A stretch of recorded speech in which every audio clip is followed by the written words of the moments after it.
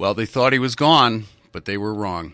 Jack the Ripper is loose in one... Bleh. We're going to start over. Here we go. Get a little tongue-tied, Alex. Okay. That happened. 3, 2, 1. They thought he was gone, but they were wrong. Jack the Ripper is loose in London once more. So, who was Jack the Ripper?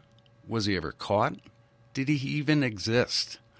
Well, 2 years ago, Alex Grecian introduced a stunning new historical series to the world of crime fiction. His novel, The Yard, took us inside Scotland Yard's murder squad in an attempt to capture Jack the Ripper. So was he captured? Hi, this is Greg Grasso, and you're listening to Chapter 1. I'm here today with Alex Grecian, a national bestseller author of The Yard, and his latest book, The Devil's Workshop, will soon be another national bestseller. How are you, Alex? I'm great, Greg. Thanks for having me. Thanks for saying that. That's nice of you. Oh, well, it's the truth. I'm from the East. I tell it like it is anyway. I appreciate that. Yeah, thank you. I read your book, The Devil's Workshop. Fascinating. I'm 60 years old. I grew up with all of the Scotland Yard novels and TV shows. A fan of Jack the Ripper. I think I've seen every movie made about Jack the Ripper. My favorite was one portrayed by Tony Curtis, and just a fabulous book. It kept me on the page. It was suspenseful. It moved like a movie, and which was fortunate because I see books as movies. And great read, man. Great read. Oh, thank you very much. Thank you. Yeah. Although now, talking to you, I think if I write more Jack the Ripper, he's going to sound like Tony Curtis in my head. Well, Tony Curtis did a hell of a job. I think I saw that when I was very young, and just absolutely fascinated. Me too. Yeah. So, okay, you started this murder squad, Scotland Yard murder squad, with The Yard, right? Right. Okay. So give us a little background, and then let's move into a description of The Devil's Workshop. Well, in The Yard, I introduced the murder squad, which was actually in real life formed to deal with all of the murder in London. It was overwhelming the police, and they decided they needed to sort of break some of the officers away, some of the inspectors away, and have them stop dealing with robbery and the usual sort of crime, and have them just concentrate on murder and become experts on murder. And so that to me is fascinating because that changed the way that we investigated murders and crime scenes and all of that. So that's really where The Yard came from. And now The Devil's Workshop is the third book in that series, but I try to make them so that they stand alone, so that you don't have to have read the other two in order to read this one. But it does deal with the same main characters as they go through and as the murder squad sort of matures. Mm-hmm. Mm-hmm. And what I understand, you've got two of these Scotland Yard detectives, Hammersmith and Day. How did you develop those characters? Well, they're all with the first book. Well, you brought up Tony Curtis, so I can bring up Platoon. Oh, good. I always liked the movie Platoon. I liked the idea of. I realize that has nothing to do with Scotland Yard, but I like the structure of it with the main character being influenced by two very different characters, and so that's sort of the germ of the idea through these books. I have three main characters rather than one.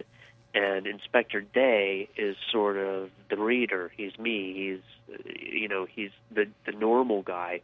And then Nevil Hammersmith is all emotion, all action. And Dr. Kingsley is the intellect. So Day is influenced by these two, an angel and a devil on his shoulders, these two very different ways of looking at crime are pulling at him and influencing him. And that helps him grow through the series. Yeah. They reminded me actually of of a threesome, if we want to put it together that way, with Sherlock Holmes and Watson. One's very pragmatic, the other one, not so. Right. Yeah. a little more of a lady killer. A little bit. Well, everybody knows about Jack the Ripper, only because it's been this historical fiction development over decades. And so one question that I would ask is, was there really a Jack the Ripper, number one? And how did you fold this all together? I mean, I love the fact that you brought some historical sense into this book, because it captures me as a 60-year-old man who grew up during the 50s and 60s when that genre was in play. So, are you a historian? What was interesting? Well, an amateur historian, I suppose. For a long, long time, I belonged to message boards that had to do with Jack the Ripper and Victorian England and Edgar Allan Poe. And I actually wrote a book about Edgar Allan Poe's death before I started these books. It was never published, and that's a good thing. It was terrible. But I've always been fascinated by the past and what we can learn from it. As far as whether there was a Jack the Ripper, there was definitely somebody or somebodies.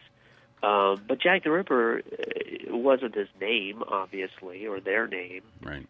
He named himself, and the public named him.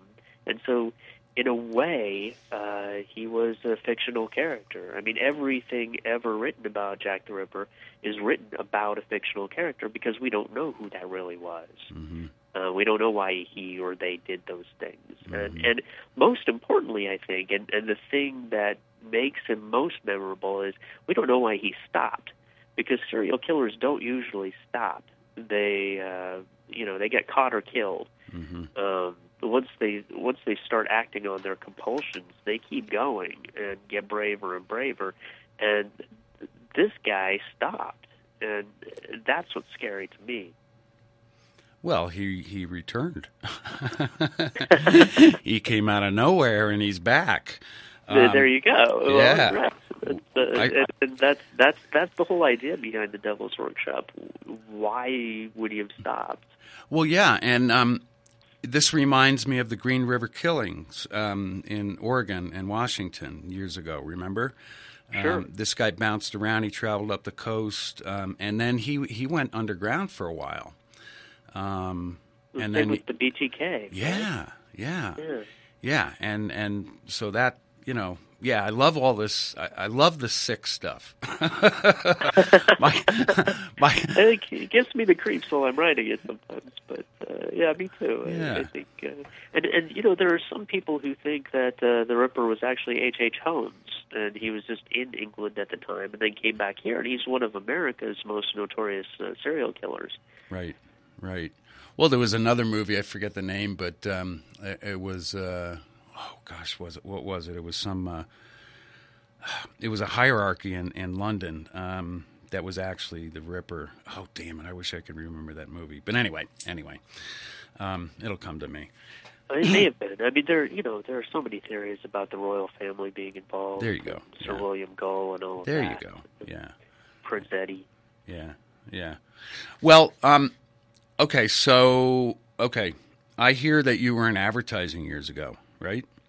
Yeah, it's been a while. Yeah. But how old are you, Alex? If you want to say. I'm 44. Oh, you're a youngster. Oh, well, thank you. I'll take that. Very cool. Yeah, you were in advertising. I was in advertising early on in my career. I was a art director, and okay. You worked on Harley Davidson account, huh? Yeah, not the big stuff, but were you a copywriter? Well, I started in advertising as an artist and a graphic designer. Oh, me too. And I was lucky enough. I was storyboarding commercials and doing that kind of thing, and I got to move into actually writing and then directing because I was lucky enough to be working in an agency where they let you wear as many hats as you wanted to wear. That was it. Yeah, we wore lots of hats back then. And remember the hours you had to keep. Good Lord. Yeah. So, but that's actually why I started writing fiction, because the hours in an ad agency, especially when you've got a new campaign and when you've got an important client, are just murder. Right. And when my wife had a baby, I couldn't take care of a baby and do that. So I quit and became a stay-at-home father and pursued my dream of writing fiction. I love it. Okay, so you said you were kind of an amateur historian, and obviously you've been a fan of this genre for some time. But how much historical digging did you do? Did you go to London? Did you walk the streets? How did you build the scene in your head? I spent a month in London last summer doing as much research as I possibly could, and London has changed so much, between the Blitz and everything else. It's been more than 100 years, and it didn't retain as much Victorianism as people in America might think. It's a very modern city. So most of my research comes from reading diaries and journals and memoirs of people who actually lived at the time, tracking those down and finding them and reading them. And that's the most fascinating thing for me, finding out what daily life was like back then. Yeah. I'm sure you looked at documents and photographs and. Oh, sure. Yeah, and we're all familiar with the Victorian era. That's pretty cool. That's real cool. And it's fun poking around in used bookstores in London and finding, scrapbooks that people had from the time, and just things that you don't necessarily see on the internet. Mm-hmm. Let me get back to the book for a second. The typical scenario for Jack the Ripper is the White Castle district in London. Okay, right? Right. Okay. Or is it Whitechapel, right? Right. Yeah, okay. And from what I understand, a lot of red light district, basically, right? Basically. Okay. But you moved away a little bit. You kind of went outward with this book. Well, something that I don't know if a whole lot of people have noticed this in my books, but my serial killers aren't motivated by sexual power the way so many are, because to me it was hard to write that killing women over and over again, and then B, it's sort of done to death, so to speak. So I try to find new motives for serial killers to kill, and new reasons, or at least somewhat new. So if I was going to write about Jack the Ripper, which I decided I was going to have to, I needed to find a way for him to sort of transition and find a new agenda, because I didn't want to have him just go out and kill more prostitutes. And so that was sort of the germ of the idea here. What could happen to A, why did he stop? And then B, what could happen to him to change him so that I can write him as a fresh character? Right. Why did he stop, Alex? I have no idea. I assume he was either killed or captured for something else. Unless, the royal family stories are true and he accomplished what he was trying to accomplish and everything else was misdirection, so he was done. Right. Yeah, I've talked to a number of, actually there are a number of authors out there who are psychiatrists and psychologists that are writing very good fiction. Like Alan Topol, he's still a practicing psychiatrist, but he writes some pretty good stuff. The sexual connection between the murderer and the victim, I once asked him, it's about ownership, isn't it? It's about coveting.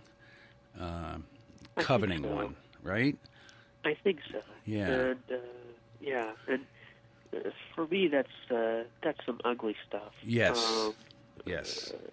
It's hard for me to get in that mindset. Not that I, not that I naturally adopt the mindset of a killer anyway. But no. But as a writer, you've got to.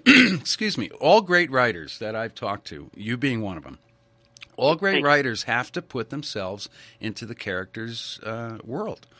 I mean, you've got to get into their head. You've got to, see their world through your eye, or you have to see their world through your eyes, their eyes. And so when I read this, I knew immediately that you got it. Thank you. No, really. Well, I want to write about villains, or I try to write about villains who have some sympathetic aspect, because I think that makes you more uncomfortable when you're reading it. If there's just a tiny part of you that sympathizes or identifies with this awful, horrible person, hopefully that makes you want to turn the page and read more. Well, I think any honest person would say during their lifetime they've had episodes in their life where they've hated. Something has happened to them. They want to kill somebody. I mean, I remember as a young kid getting beat to hell by kids older than me, and I was hurt. I wanted to kill these guys, and when I was in advertising, I wanted to kill a couple of clients. Well, that's everybody in advertising wants to kill clients. Can you relate to that? Oh, yeah. Yeah, it's either that or the media buyer who bought radio instead of TV. Right? That never happens. Boy. Oh, jeez. Well, so what do you got on the horizon? Because I just see you going forward with this, even some sort of adjunct novel. What do you got on the burners? Well, right now, I'm writing the sequel called The Harvest Man, because The Devil's Workshop kind of ends on a cliffhanger. Yes. So I'm following that up. And, I think as I'm writing this series, the characters are changing, and their environment is changing, and their lives are changing. And I think I'm going to be done with Inspector Day's story in the 6th book. I'm not certain, but that seems to be the way it's going. And when that happens, then I think I'm going to start exploring some of the other detectives on the murder squad. So, that'd be cool. I think this can go for a while. I think it can. As long as I don't run out of things to say about these guys. Well, there's lots of research. I mean, no, I'm really pleased to see an author like you, an author like Raymond Curry, who lives in London, from Beirut. He wrote a book this past year called Rasputin's Shadow, and a great book because he brings the historical sense of Rasputin, working his way, into the Queen's court, acting as this mystic and whatever. But he pulls it off as you pull it off, because you were very careful in combining the historical with the fiction, and to me that makes a great read. That's interesting. I'm actually writing a story about Rasputin right now. So no. Yeah, I really am. Come on. You were in advertising. Rasputin was. This is crazy. Now I'm worried. No. Keep going. Really? So, what are you writing? I'm writing a graphic novel about Rasputin. So that's really coming out in November. Yeah. Oh wow. Well, I understand that you did a graphic novel years ago, right? Yeah, I did a series of 6 graphic novels called Proof. Proof. Now, you'll have to excuse me. I'm a little bit older than you, and I'm not into graphic novels because I grew up on comic books, but now I'm older and wiser and all this crap, and I got no time to read. So yeah, what was the proof? Because a lot of people may not know. Proof was my favorite book when I was a little kid was Tarzan. Oh, and, wow, cool.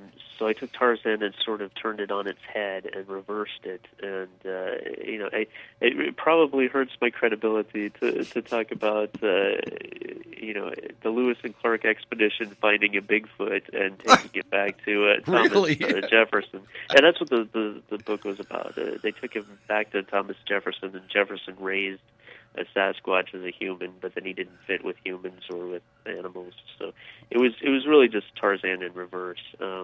Wow. So it sounds ridiculous, but hopefully I treated it fairly seriously. Did it do well, or is it doing well?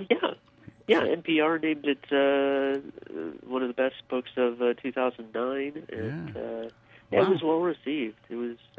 Was it a YA graphic novel or an adult graphic novel? It was for adults.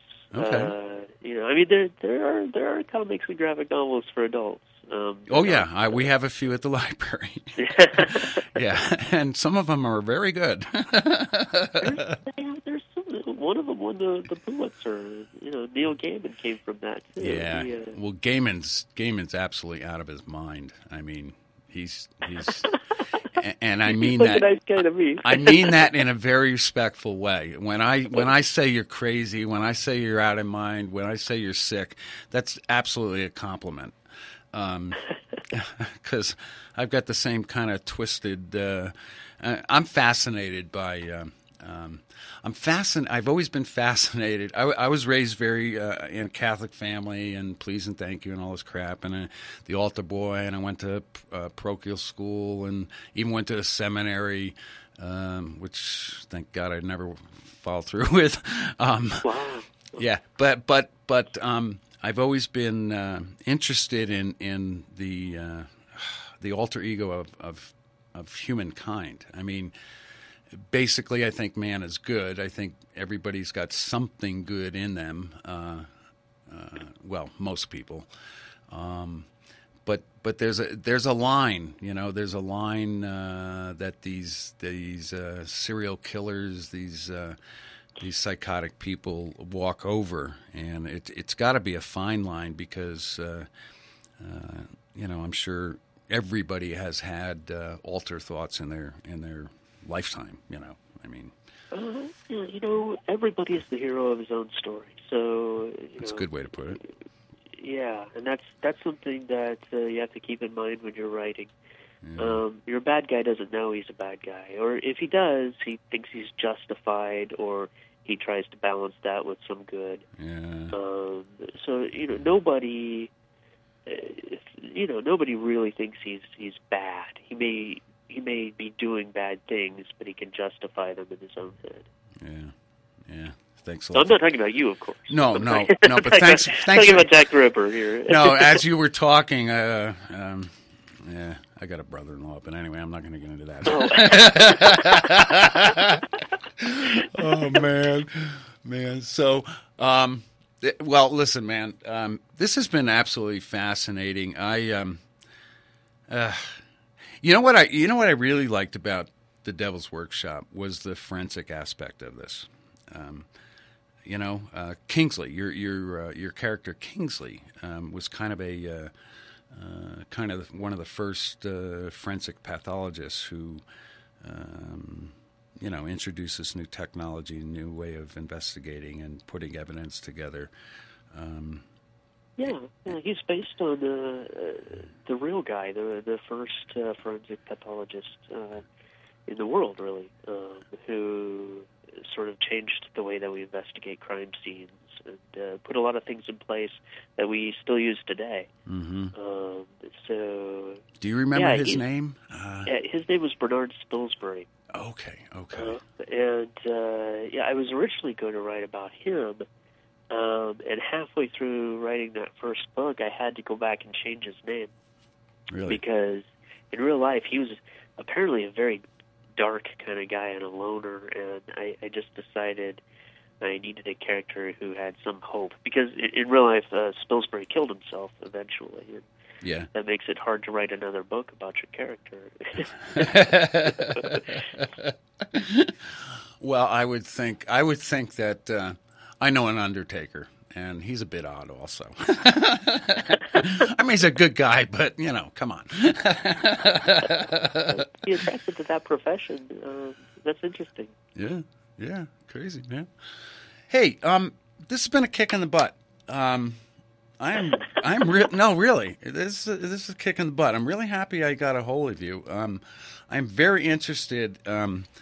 Off air, you said you'd send me the Yard, and I'll get Black Country. But I want to get you back on the air, because this whole genre is something that I grew up with. I know tons and tons of people, 50 plus, that really like this kind of read. And actually, more praise for you, but you really pulled it off. I'm very, very, very impressed. And I look forward to watching you develop more characters and come out with some more great reads. I really do.